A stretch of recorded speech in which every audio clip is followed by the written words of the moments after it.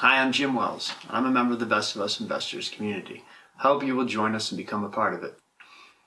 How am I going to do this video? Well, first of all, I'm going to give you the sources. I'm using the article Seeking Alpha. The federal government, or the Fed, has shut down its money supply data. That was from April 14th, 2021. Seeking Alpha was the site for that. The balance, U.S. national debt by year compared to GDP and major events, March 25th, 2021. Recent. Investopedia, National Debt Explained, January 22nd, 2021. So I'm really going to try to give you the information that I think is extremely important. I'm going to try to leave my bias out of the equation, which is going to be very difficult because I feel very strongly about these points. But this is what came across my news feed. Best of Us Investors presents Jim Wells. And the Federal Reserve has shut down its money supply data as money supply has increased over 500%, and inflation is shown to be a major threat. It's kind of interesting that they're no longer giving out any information. It's not available. The money supply is up 30% in the past year. Financial crisis is coming and fears that they stopped reporting the money supply because they believe they will need to produce even more money to pump up the economy. We're all aware of that. This making inflation a major threat. In a recent video, Michael Cohen, who I had a difficult time finding out exactly who Michael Cohen is, so I'm just going to call him a Seeking Alpha source, said that the Federal Reserve has stopped recording the increase in the money supply, which he said is a major crime against the American people. I'm sure they might know, but they're not making us aware of it. As the government pumps more money into the economy, it makes your money worth less and less. The M1 money supply, which is basically, M1 money is basically the hard cash that is very liquid. It's the cash notes and the coins that the government produces, has increased by 450% in 1 year. And yet they say no inflation is coming. The N2 money supply, which is made up of savings and mutual funds and basically all of the federal monetary assets, that's gone up 30% in the past year. Cohen said that a financial crisis is coming and fears that they stopped reporting the money supply because they believe they will need to produce even more money to pump into the economy. If they do that, inflation is about to hit very hard. Central banks are now saying they can increase the money supply by 500% and it won't affect inflation and it won't debase the currencies. Cohen said those are lies. You can't print money and not have debasement of currency and inflation. Basic economics states that fact. The government stopping public access to money supply information is extremely worrying. Central banks can be a threat, as is happening now. By printing money, they're looting the economy. They're buying bonds, corporate debt, stocks, and other assets, which make the billionaires wealthier and destroys the middle class. If you hold dollars, get out of them now before they lose even more value. The 10-year note is starting to show inflationary tendencies. The rate is 1.6 and has reached 1.77 recently. The market is telling us in the 10-year note, which has risen from 0.51 in August of 2020 to 1.66 today, that inflation is coming. Rates have tripled in just a few months. Now the balance, all the information up to this point has been from the Seeking Alpha article. This is from the balance that basically talks about the national debt and its relationship to GDP. Since the bank bailout of 2008, the national debt has continued to raise at an alarming rate, from 10 trillion in 2008 to 23 trillion in 2019. And in 2020, because of COVID, it has increased to 28 trillion. We're all aware of that. But this is something that is not advertised.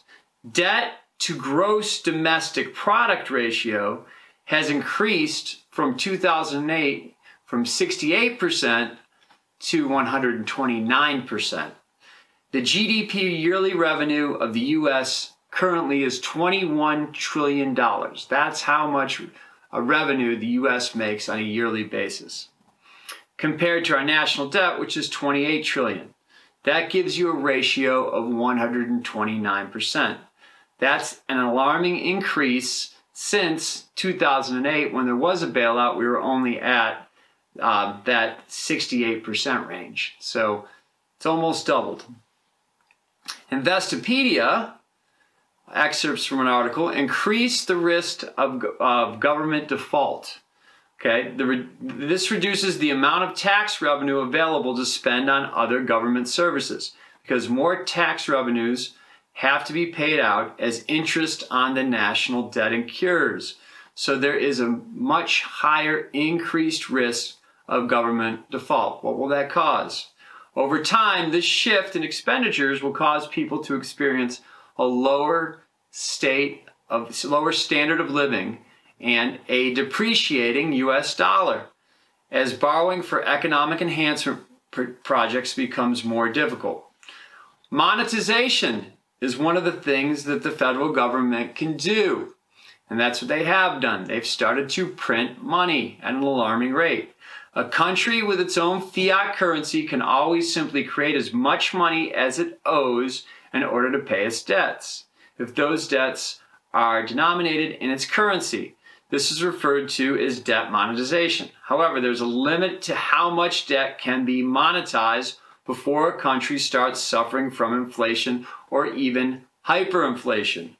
Efforts to monetize debt have often pushed countries well past that point.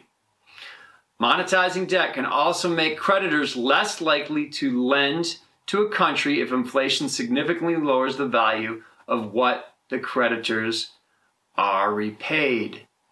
That's where we're headed because of the amount of money that is being spent. We have no idea the amount that is being printed. Okay, interest rate manipulation. Maintaining low interest rates, which that's one of the other methods they have used, is one method that government seeks to stimulate the economy, generate tax revenue, and ultimately reduce the national debt. That hasn't worked. Lower interest rates make it easy for individuals and businesses to borrow money. But are we just supporting zombie companies? Where is the money going to? In turn, the borrowers spend that money on goods and services, which creates jobs and tax revenues. Low interest rates have been employed by the United States, the European Union, and the United Kingdom and other nations with some degree of success. That noted, interest rates kept at or near zero for extended periods of time have not proved to be a solution for debt-ridden governments. That is an awful lot of evidence to suggest that inflation or hyperinflation is on the way, and that the value of the US dollar will be decreasing. You're not going to find this kind of news coverage on the main news sources. You don't see this on the Wall Street Journal as of late. You don't see this in the Washington Post. These are secondary news sources, but that doesn't make it any less real or any less wrong that the U.S. government is not, the Federal Reserve is not sharing or being transparent about how much money they're printing and where they're spending their money. This is a major issue moving forward for this economy.